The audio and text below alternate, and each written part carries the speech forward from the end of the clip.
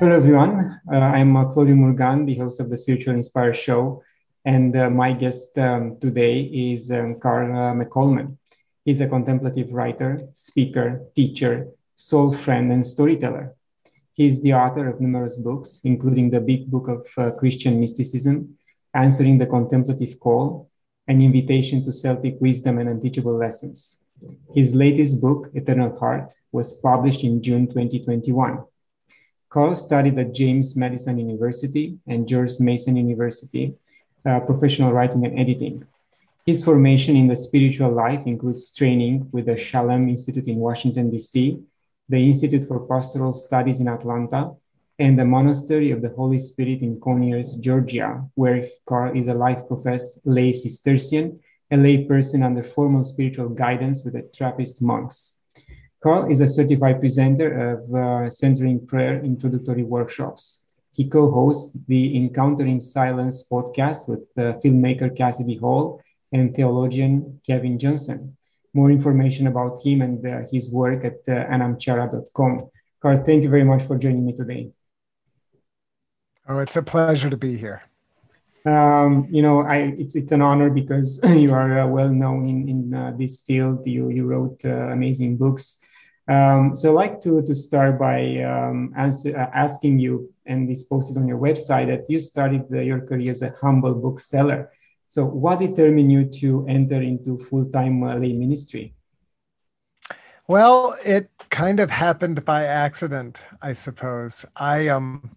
For many years, I made my living working in the retail sector. I ran bookstores. I managed several bookstores. Then I worked for a company that distributed books, distributed CDs, music, that kind of thing. My last, day job, I actually ran the bookstore, or helped to run, I should say, because it was the monks' bookstore, their bookstore at the monastery. I did that for 8 years. And it was while I was working for the monks that I began, that I wrote my book on Christian mysticism. And when it was published, then the monks invited me to lead a retreat for them. And from there, the ministry just spread. I started leading retreats at other monasteries and for churches and for seminaries. And before I knew it, it had become a full-time job. So I actually left the working for the monks in 2013. It'll be 8 years next month, actually. And so I still have a warm relationship with the monastery. They are still my spiritual teachers, but no longer my employers. And so I've been doing it now full time, and it has been just a tremendous privilege.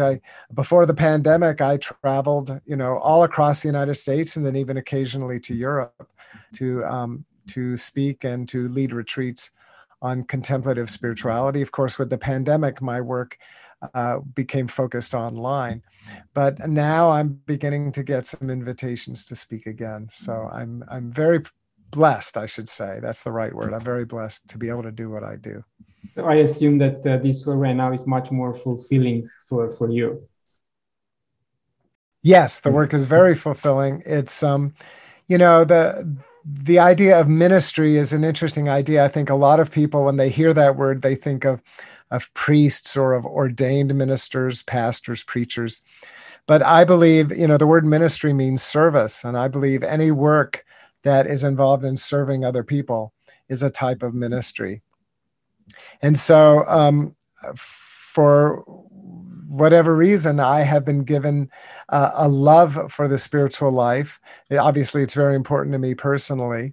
And then the ability to share that love with others. And so, yes, fulfilling is very much the word, that if I can help other people just in whatever small way to help them on their journey to grow closer to God, I'm just very happy to do so. Yes, we all need that kind of help on our spiritual journey. That's for sure. So there is still a lot of confusion between religion and spirituality. How would you describe it? Describe the difference. Well, I would say it's like the difference between flesh and bone, if you will. That I don't see religion as the enemy. I know that religion sometimes can harm people, that people have been hurt by institutional religion. I understand that. But I think in its best form, all religion represents is the way that we can organize ourselves communally around a shared goal of growing spiritually. So spirituality is the heart, the flesh, the blood. And religion at its best is the skeleton, the structure. Mm-hmm. And I think why many people, especially in our day, will say, well, I'm spiritual, but I'm not religious. And I think what that often represents is a rejection of religion when religion has become toxic or become harmful. And I think everybody is aware of ways in which religion can be toxic and harmful. So I don't need to go into a lot of detail there. And of course, I think it's wise, it's healthy to reject toxic forms of religiosity. But I guess my thinking is that we should be careful not to reject the best ideals of religion, the ideals of community, of forming relationships, forming social interaction where we can help each other on that common quest to grow spiritually. And so maybe we are living in a time when new models of what religion represents are coming to fruition. You mentioned in your introduction that I'm involved in the centering prayer movement. And of course, the centering prayer is a very individual spiritual practice, where a person goes within and listens to the silence in their own heart. But there are also many ways in which centering prayer people can support one another, forming centering prayer groups, going on retreats together. Of course, there are conferences for centering prayer practitioners. And we need that organizational structure to support our individual practice. So I would argue that an organization like Contemplative Outreach represents kind of like a new manifestation of religion. Obviously, it's not a church with a pope or bishops or anything like that, but it is a community, it is a structure. And I think we need that kind of thing to grow spiritually. So I hope that's a helpful analogy. Yeah, it's a very interesting analogy, as you said. And, going inside and be contemplative, I think it's common to to spirituality and any religion, or at least should be part of any religion, because only then in silence we can connect with the divinity and understand more about who we really are. Exactly. And, you mentioned, any good religion or healthy religion will have that contemplative aspect or that mystical aspect. And I think that's another thing that we're recognizing in our time. Really, it's only been within the last 125 years, since the invention of the airplane, the invention of mass communication, eventually, of course, the internet, broadcast television, that the human, the globe, the earth has become small. We now talk about the global village. And so, our great-grandparents or great-great-grandparents, they never had access to other religions or other cultures than whatever culture they happened to be, part of. And so, I grew up in the United States, in North America, and even in my childhood back in the 1960s and 1970s, it was very unusual to meet somebody who wasn't either Jewish or Christian. It's like those were the only religions that most people were aware of. And I think I was in high school the first time I met somebody who was Hindu. Of course, he and his family were from India. And then it wasn't until college or graduate school that I met Muslims or Buddhists or, people of other faith traditions. But now, just 30 or 40 years later, I live in Atlanta. Atlanta isn't, it's a big city, but it's not even the biggest city in America. People think of New York or San Francisco, Washington, Chicago, and yet even in Atlanta, we have a huge Muslim community, a huge Hindu community. We have, I think, over 30 different Buddhist sanghas in the community. Of course, thriving Jewish Christianity of all stripes. So we are all being exposed. And then, of course, on the internet, we are all being exposed to all these different spiritual traditions. And I think that's one of the reasons why people get frustrated with religion, because religion sometimes, it can be just focused on its own, to use a commercial language, its own brand. If you go to a Christian church, people only want to hear messages from the gospel. They only want to read Christian writers, talk about Christian ideas. But the reality is we have a lot, I'm speaking as a Christian, we have a lot to learn from Buddhists. We have a lot to learn from Muslims. We have a lot to learn from Jews and Hindus and Native American or shamanistic traditions. So I think this is one of the things that all the religions are going to have to do in the years, decades to come, is to find out ways how to be faithful to your own tradition, but to really be open to wisdom wherever you can find it. And that kind of cross-fertilization, I think, can help all of us to grow spiritually and hopefully to make for a better society as well. Yeah, nicely put. In fact, as you mentioned, I also grew up in Romania, which was mainly a Christian Orthodox country. And then I immigrated to Canada, which is, a part of everyone from all over the world. And I had to adapt and open my mind to new points of view and new religion and new to spirituality pretty much. And it was quite interesting to see how much acceptance I have within me, and I didn't judge. And it was quite refreshing for me to understand that I'm open to hear other points of view related to, religion and spirituality. And that's very beautiful, and for some people that's not easy for them to do. We may have learned from our parents or from our culture to be, suspicious of other cultures or afraid of other cultures. And so I think, when we can learn how to be open, how to have an open heart, obviously you want to be discerning, but you should be discerning even in your own religion or tradition or culture, because there are certainly plenty of Christians who have gone off track, and that's true in every religion. So discernment is always important. But if you have that basic understanding of discernment and of wisdom, of being able to sort out what is healthy and what is not healthy, then to see the world, the diversity of the world is a blessing. To see the diversity of cultures, the diversity of languages, the diversity of traditions, of wisdom traditions and philosophies, all of that diversity makes us stronger. It's just like in nature, what makes a forest healthy is diversity. What makes an ecosystem healthy is diversity. It's the same thing in the spiritual world. Spiritual diversity is a blessing, not a curse.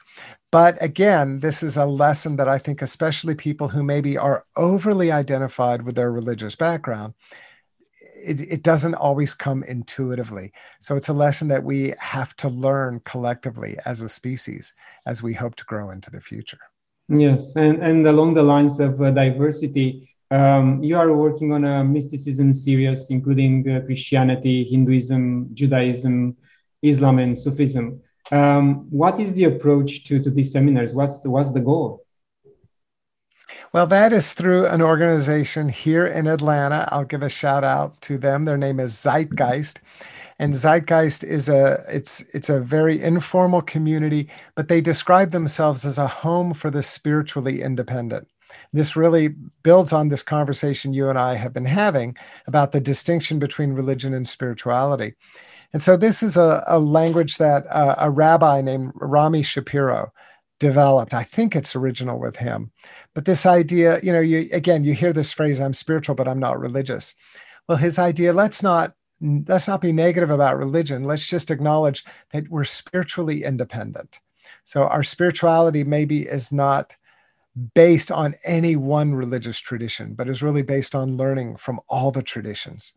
Now, this is not, again, not a negation of different religions. In fact, my experience of the Zeitgeist people and other spiritually independent people is that they often are deeply appreciative of all the traditions, and they want to learn from the different traditions.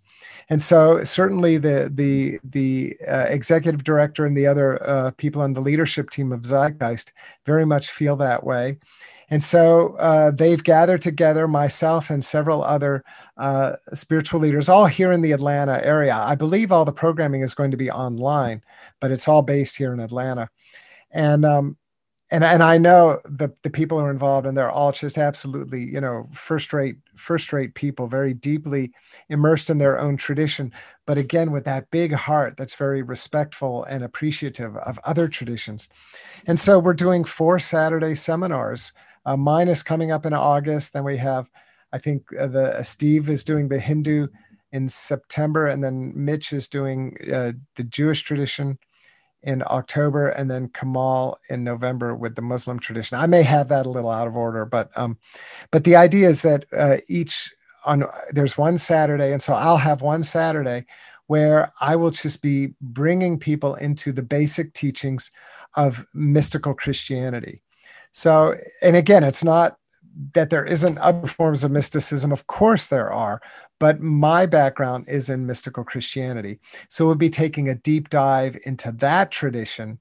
But the people who sign up for this series, then next month, they will be exposed, each month they'll be exposed to a different tradition. And so hopefully by the end of the series, what people will begin to recognize is how many themes and commonalities there are between the different mystical traditions, even while also celebrating how each one is unique in its own way. I like to compare it to a symphony, or even a band. Some people play the guitar, some people play the bass, some people play the drums, some people play the keyboards. Each instrument is unique. It takes a different technique and a different kind of language to learn that. Playing the bass is different from playing the guitar. But the point is that you're all making music. You're all working with the same basic 8 notes, the same melodies, the same composition. And so if we can bring them together, that's how we create harmony. That's how we create beautiful music. And I think that's really the philosophy that is at work in the Zeitgeist community. And of course, Zeitgeist is here in Atlanta, but there are similar kind of movements all over the world, again, kind of like I say, religion in the best sense of the word. Although, the people in Zeitgeist probably wouldn't describe themselves as a religion because of their experience with traditions. They would just describe themselves as a community. That's fine. It's a community where the people come together to support one another in our collective and individual spiritual lives. Yeah, it's beautiful. And recently I watched a documentary with another Christian spiritual leader who used to take his children. He was teaching at school, and he will select, 20, 25 children, and he will take them to a mosque, and he will have the imam talking about their own religion, and the imam will have his 20, 25 children, and then the Christian leader will talk about Christianity, and kids will then interact with each other, will ask questions, and in the end, they will become friends, they will merge, and we'll have more inquiries about what's different between Christianity and Islam, and it was a very interesting initiative which built bridges. Yes. I think that this is really what we need in society more than anything else, is that we need to celebrate our common ground, celebrate our commonality, and that's not to say that we don't acknowledge our differences, but we don't have to be afraid of our differences. It's okay to do some things differently, to have different languages, different cultures, different traditions. But it's kind of like somebody who, take racial or ethnic differences, somebody who is from the African continent, somebody who's from the European continent, different skin color, maybe different eye color, different hair color, all these differences that we have created racism over. And yet that is only 5%, maybe less, of the makeup of what it means to be human.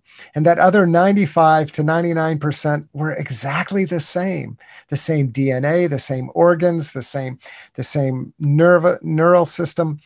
And so this is what we need to do as religions, is that we need to learn to celebrate that 98% we have in common. And then we can acknowledge the 2% where we're different and learn about that, but we don't have to attack each other. We don't have to be hostile to one another just because we see things differently. Christians see Jesus as the Son of God. Jews and Muslims see Jesus as a prophet. That's a difference. Yeah. But that doesn't mean we have to be hostile to one another. And I think that's really the point where we have to get to. So. Yes. And I'd like to go deeper, in fact, into your work. And you are getting ready for a 4-week workshop in September. It's called Wisdom of the Desert Mothers and Fathers. And I like to quote from the description because I really liked it. I'm quoting right now. Often witty, sometimes acerbic, the teachings of these spiritual saints, rebels, and oddballs speak to universal human relationships and spiritual struggles. They often prayed through the night, fasted frequently, owned little by way of material possessions, avoided company, abstained from sexual relationships, and in many cases did not participate in public worship.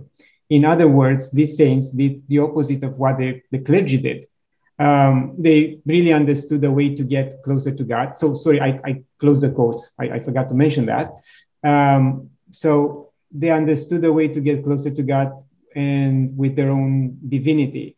So I have two questions.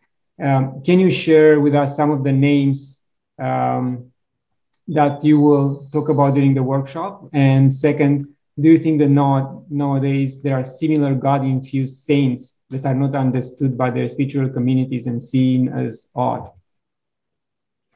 Yeah, and I didn't write that description. Somebody else wrote the description, but I agree with it that so to answer the first part of your question, the Desert Mothers and Fathers were just a series of Christian people who lived in the deserts of Egypt and Israel, Palestine, Syria, back in the second, third, fourth, maybe even beyond centuries. So early in the Christian era.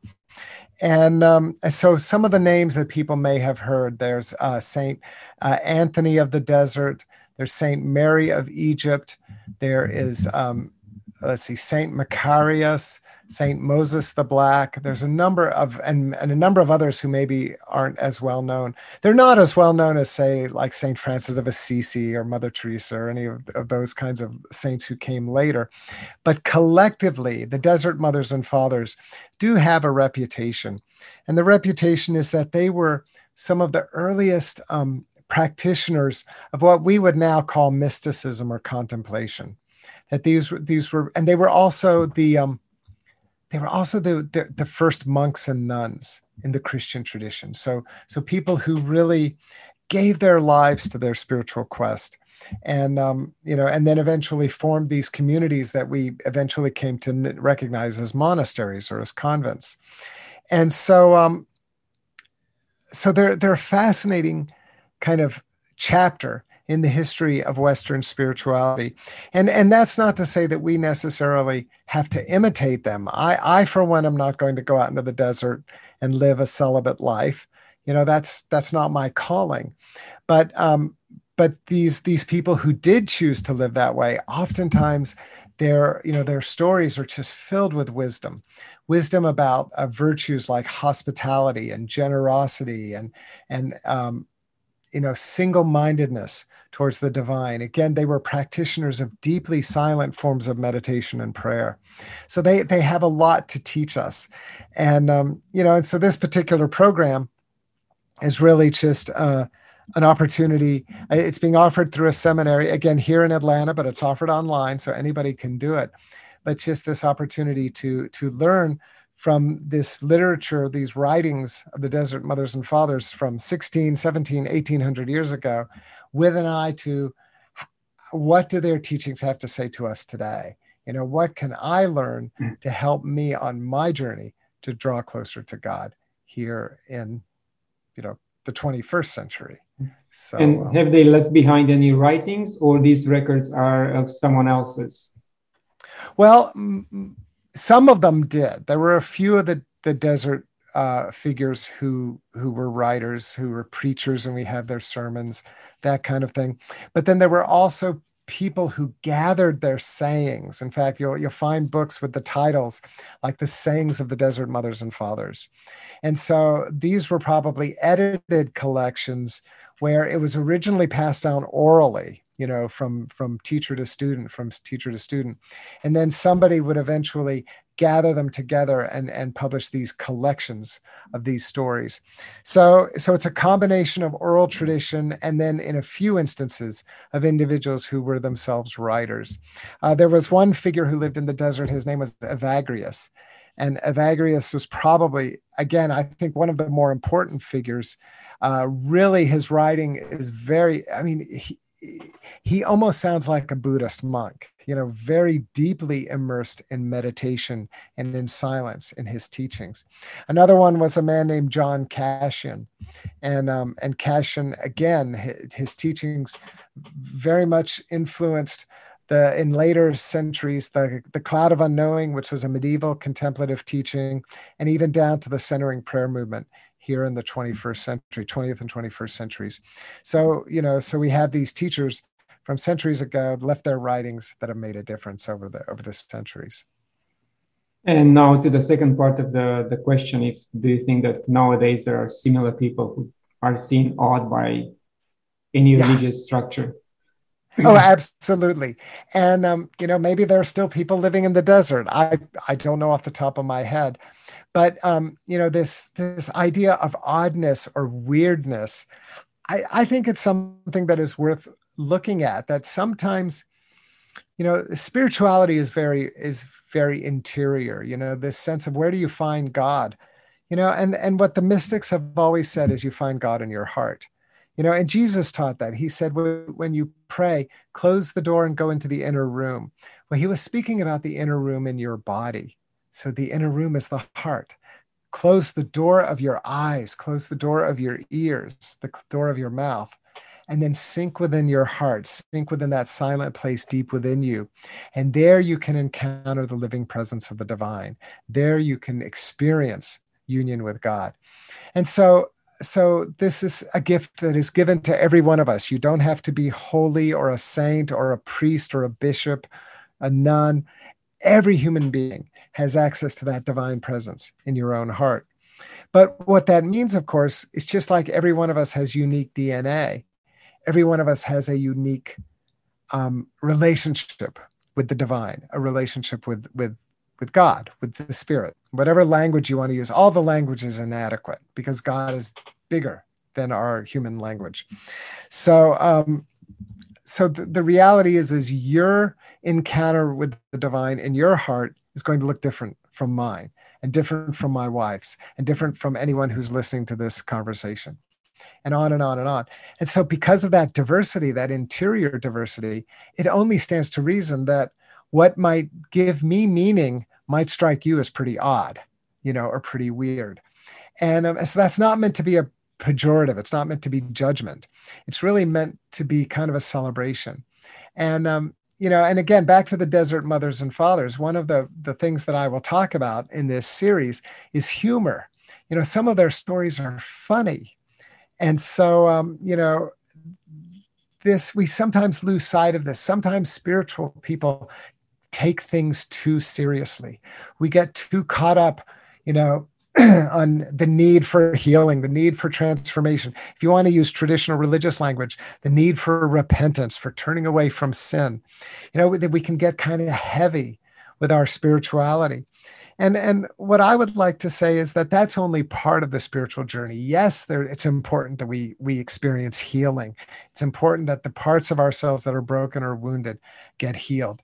But there's also room for delight and for joy and for laughter and for play and for a sense of humor.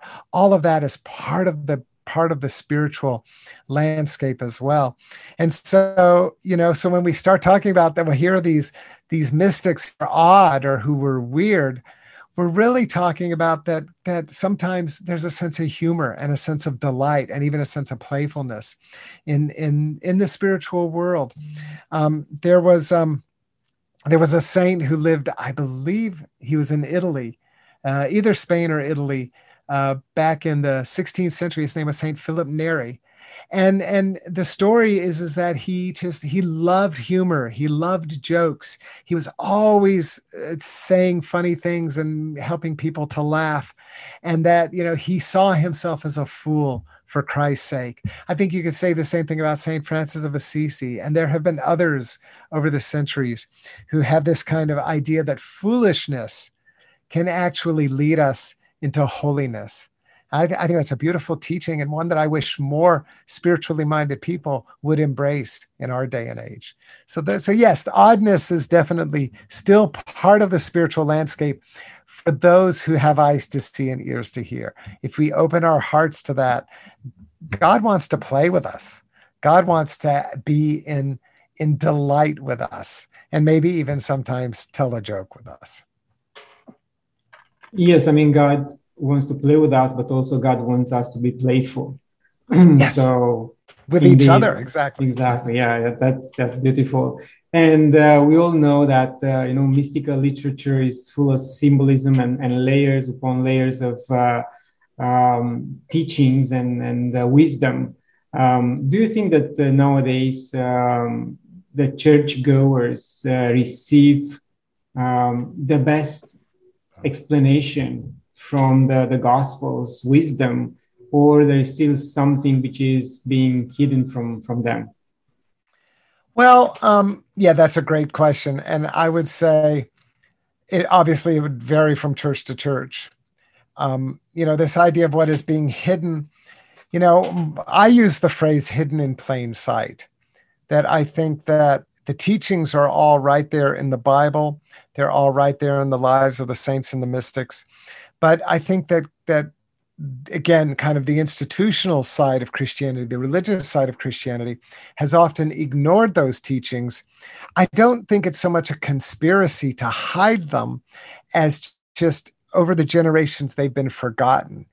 And I think it's because the institution tends to be focused on more mundane elements, raising children, baptizing children, confirming adolescents, helping young people to get married, counseling people during times of illness or times of suffering, burying the dead, all these kind of external functions that is an important part of religion. I had a daughter die 7 years ago, and I can tell you being involved in a church was very helpful when she was sick, when she was dying, after she died, having her funeral, having a relationship with the priest was very, very helpful during that whole process. And so, so I really can see what's good about religion, but the problem is, and your question alludes to this, is that because religion has become so fixated on those external elements that it's really lost sight of the interior. And I think, I come out of the Catholic tradition, but I think you could say the same thing with the Orthodox tradition, that there historically, the monks and the nuns, the people in the convents and the monasteries, it was their job to preserve the interior. And then the rest of us, the lay people or the parish priests, our job was just to live our lives, and to have families and to make a living and to raise our children, et cetera, et cetera. And it's almost like we left the spiritual work to the professionals. I don't think that was Jesus's intention. I don't think that was ever the Holy Spirit's intention. And I think we're fortunate now to live in a time when more and more Christians have come to recognize, no, I want what the monks have. I want what the Buddhists have. I want what the Sufis have. That being a Christian means more than just going to church and putting money in the collection plate, and living a good and moral life. I mean, all of those things may be important, but it means so much more than that. It means doing that interior work, taking on a spiritual practice, learning to meditate, learning to contemplate, discovering that divine presence within us, so that our lives can be infused with joy. The Bible talks about there are 9, I believe it's 9 fruits of the Spirit. And the first one, of course, is love, which makes perfect sense because God is love. But the second one is joy. And it saddens me how many religious people, there doesn't seem to be any joy in their religious practice. It's almost like a burden that they have to just kind of endure. I don't think that's what Jesus or God ever meant. That this was meant to be a source of happiness, a source of meaning, a source of purpose, a source of delight, that we bring delight to one another in our spiritual lives. You think about statues of the Buddha, or little figurines that you put on your desk, and the Buddha is laughing, he's smiling. And I think that's the spiritual life in a nutshell, that enlightenment or holiness bring us joy. And so we have to reclaim that. So you say, are people getting that? Are they getting the mystical teachings? Not always, but are they even getting the joyful teachings? Let's start there. And I wish more and more churches would focus on the joy. And I think if they focused on the joy, the mysticism would follow, because I think they're all connected. Yeah. But there are, to end on a positive note, just in my lifetime, I have seen more and more churches, and I'm speaking about individual congregations, but also, on the institutional level, more and more churches are taking the spiritual life seriously. And so I do think there is a movement in that direction. Now, at the same time, certainly in Europe and in North America and in other parts of the world, we see the institutional side of Christianity contracting, especially young people. More and more young people are just, they're done. They just are not interested in an institution that only seems to be about protecting the institution. And so I don't know what the future of Christianity as a religion holds, but I do believe there was a theologian named Karl Rahner who famously said, the Christian of the future will be a mystic or will not exist. And I believe that with my whole heart. And I believe that the future of Christianity, whether we're talking about religious Christianity or simply Christian spirituality, but either way, the future will be deeply mystical, because I think that's where the Spirit is leading us. Yeah, I agree with you, Carl. That's for sure. And staying on the Bible, on the subject of Bible, we know what the Bible says. God gave man dominion over land, water, and the sky. Is the modern world misinterpreting this ancient statement and teaching? Oh, absolutely. Absolutely. And let's go back to that word dominion, is that we tend to think of it in terms of domination, like control. But, it comes from the same Latin root. Think of the word domestic. So it's the same word that we get the word house from, domus, D-O-M-U-S, the house. You also see it in terms of lordship, the word Lord. And we think, again, a Lord is somebody who has power or who has control. But originally, the etymology of the word Lord is related to the word loaf, like a loaf of bread. The Lord was the provider, was the person who was responsible for making sure that everybody was fed, everybody was cared for. The Dominus, the Lord, is the person who is in charge of making sure everybody in the household is cared for, is fed, is nurtured. And we've lost that sense. That's the meaning that Scripture means when it talks about humanity being given dominion, being given lordship. We are asked to protect, to nurture, to steward, to care for nature. And we've lost that. And that is much to our shame, and really very much at the root of the environmental crisis that we find ourselves in. And I think if there's any hope for restoring a healthier relationship with the environment, one of the things that we have to do, and this isn't just a Christian problem, this is a species-wide problem, but humans need to be thinking about our relationship to the environment, not in terms of power and domination, but in terms of service, in terms of support, of care.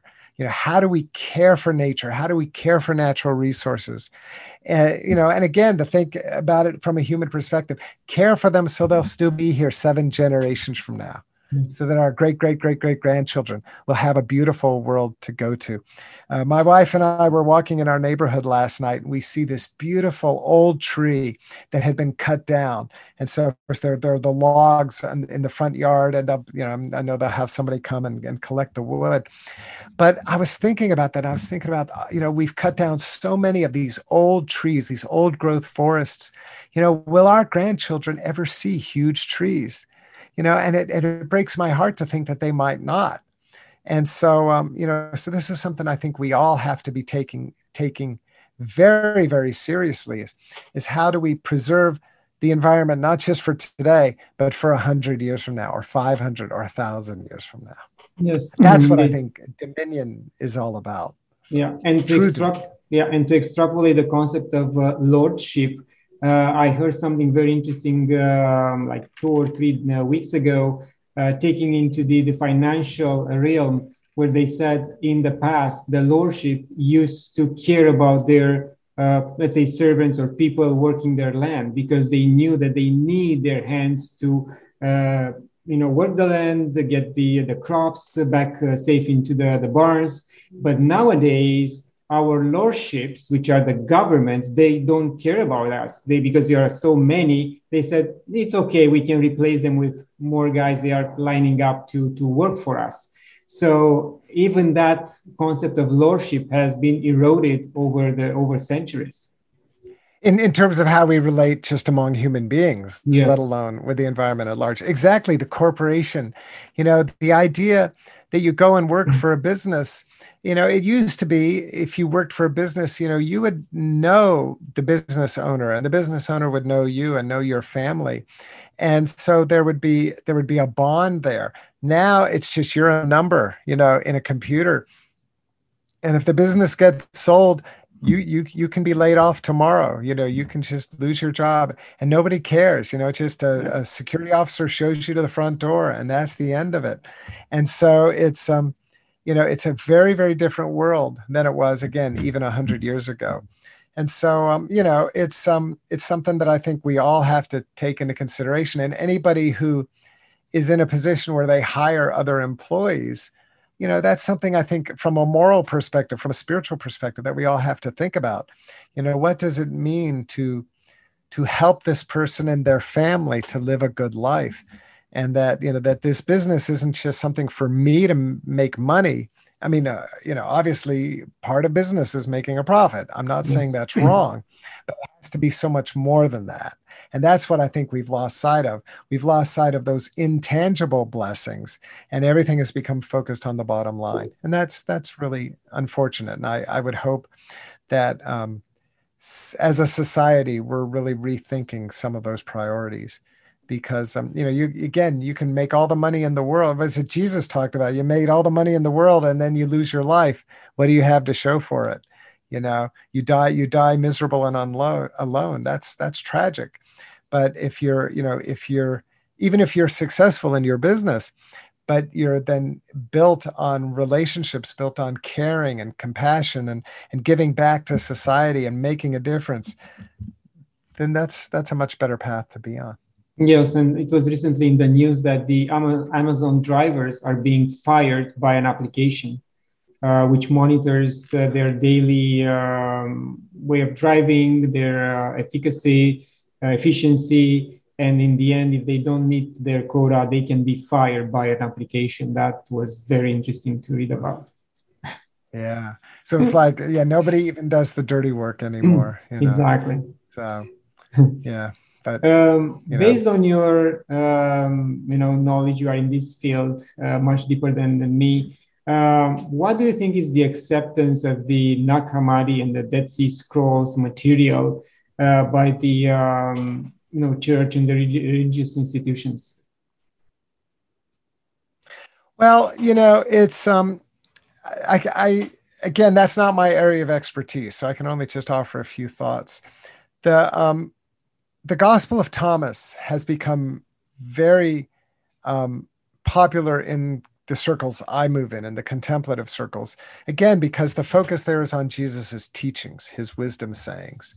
And so I know a number of people who work with it very closely. I've read it, of course, but I personally don't work with it because my focus is more on the later mystics. But I think it's certainly a valuable text, and I think it's something that is very is worthy for people to study and to do research on, and then you mentioned, like the entire body of, the Dead Sea Scrolls of the Nag Hammadi library. There's, these are entire libraries of texts. And like anything else, I'm sure some are more valuable than others. In the local church, oftentimes they tend to stick with what is tried and true. So there tends to be a focus on the canonical writings, what we think of as the Bible. But I don't think there has to be a conflict between the Bible and some of these other texts. I think that, it's just like reading, Julian of Norwich or Meister Eckhart, the great mystics. There may be some things in there that are very helpful and other things that aren't so helpful. The same thing with some of these ancient scrolls. Some of them are very helpful. Some of them maybe not so helpful. But because religion as an institution does tend to be conservative, not always, but tends to be conservative. Oftentimes you find that the people who are really doing this kind of work, this kind of research, operate outside of the institutional church or in an academic setting. Obviously, there's a lot of research that's going on as well.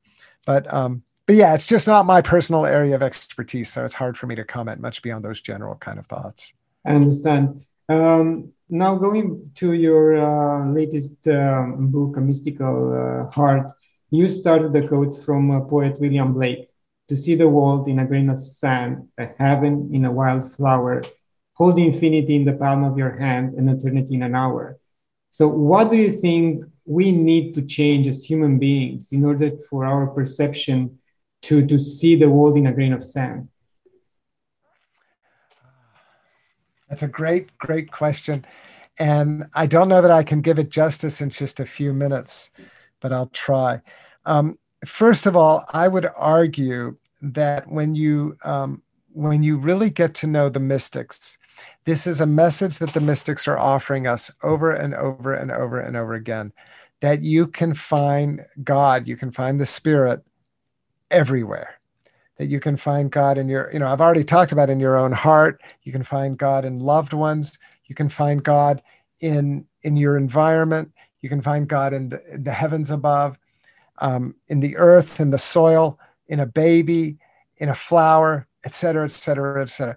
The question is learning to recognize what is already there. We don't have to make God be there.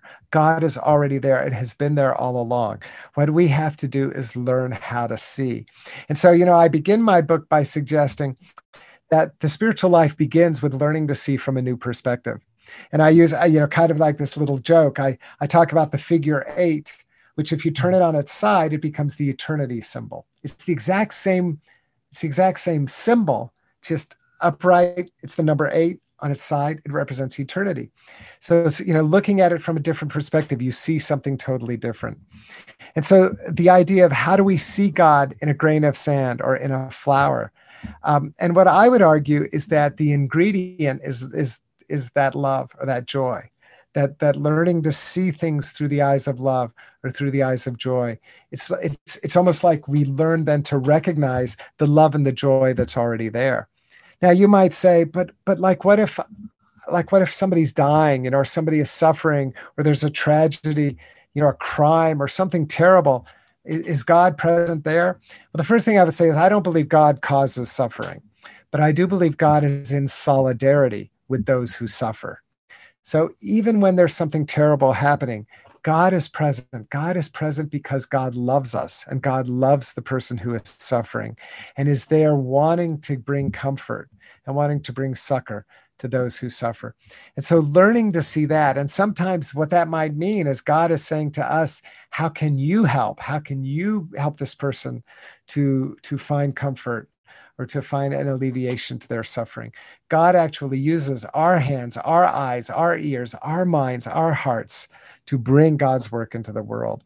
So all of this is all tied in together, but it's really, it's really learning to open our eyes, open our hearts, open our ears, listen, see, feel, think, intuit that sense of love, that sense of joy, that sense of compassion and caring, which I truly believe is everywhere. And I think the more you read the mystics and the more you study them, the more you begin to notice it for yourself. Yes, indeed. And if I may ask also, when we start realizing or seeing the God within the other person, that will also change our perception and will make us better. Yeah. Absolutely. Absolutely. Because when you see the divine in someone else, well, first of all, it becomes impossible to hate them. If it's somebody you're in conflict with, then you better figure out a way to resolve the conflict. It would put an end to war. It would put an end to violence if we really could learn. I mean, war is built on dehumanizing the enemy, you know, and so we have to find a way to rehumanize the people that we see as different from ourselves. I mean, the racism, for example, is a terrible example, but we know racism is a problem in America and many other places around the world. Racism is built on the idea of seeing the person whose skin color is different from you as somehow inferior than you, and it has to stop. And it has to stop, obviously, on a social level, but also each person has to look in their own heart and say, how do I dehumanize the other person?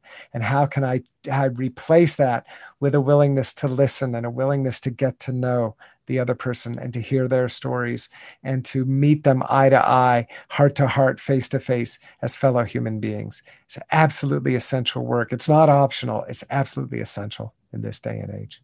Yeah, and in my opinion, I think it's an artificial conflict, and every time it dies down, something else will spark the conflict once again, because it's something which will, keep us busy and deflect our attention from what's essential. And that's pretty much what we've been discussing: going internal, inside us, connecting with divinity.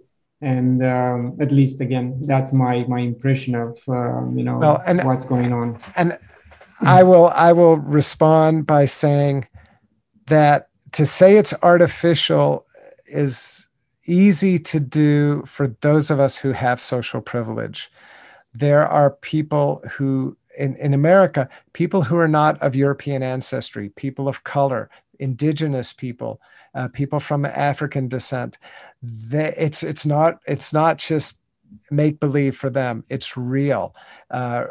Discrimination is real. Racism is real. That there are economic systems in place, systems of injustice that hold people back because of the color of their skin or because of their nation of origin. And those systems have to be dismantled. But where I think you and I probably are in broad agreement is that the systems will never be dismantled if there isn't a conversion of heart. Yes. And that conversion of heart has got to come first. And so it's something that we all have to work on very seriously. Okay. One last question. We have to close the interview. If you have the chance, the opportunity to visit the Vatican Library, what item or book would you be interested to see with your own eyes? Oh, well, I don't know what's in the Vatican Library. So, that's a great question. I would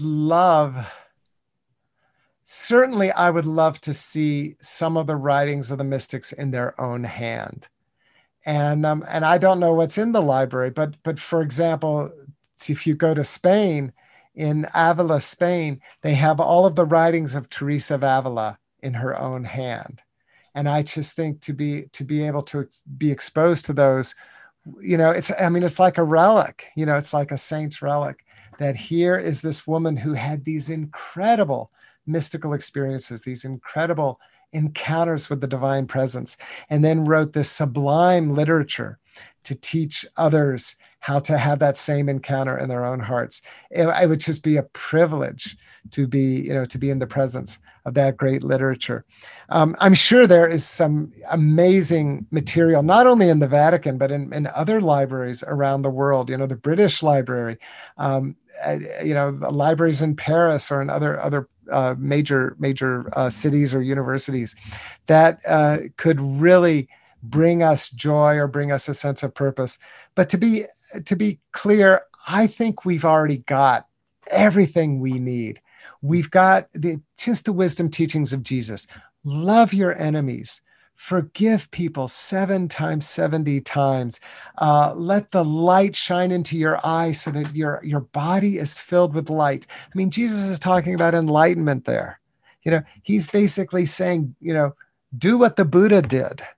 You know, allow your eyes to fill your entire body with light. The teachings are already there. Everything we need to be filled with joy, to be filled with happiness, to be filled with purpose, and to be of true service to one another has already been given to us. But again, it's hidden in plain sight. What we need to do is we need to apply those teachings, to actually bring them into our own hearts and to allow them to transform us from the inside out. And then we can go to the Vatican and see what else is there.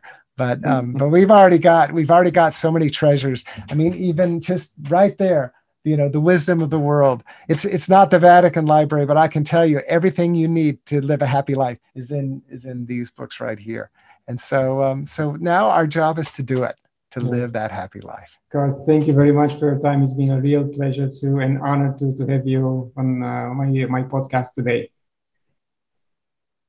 Well, it's been a joy speaking with you. Thank you very much. And for my viewers, thank you for watching. Like it, share it, support me on patreon.com/ClaudiMurgan. Get a free copy of my book when you visit my website. And until next time, love and gratitude.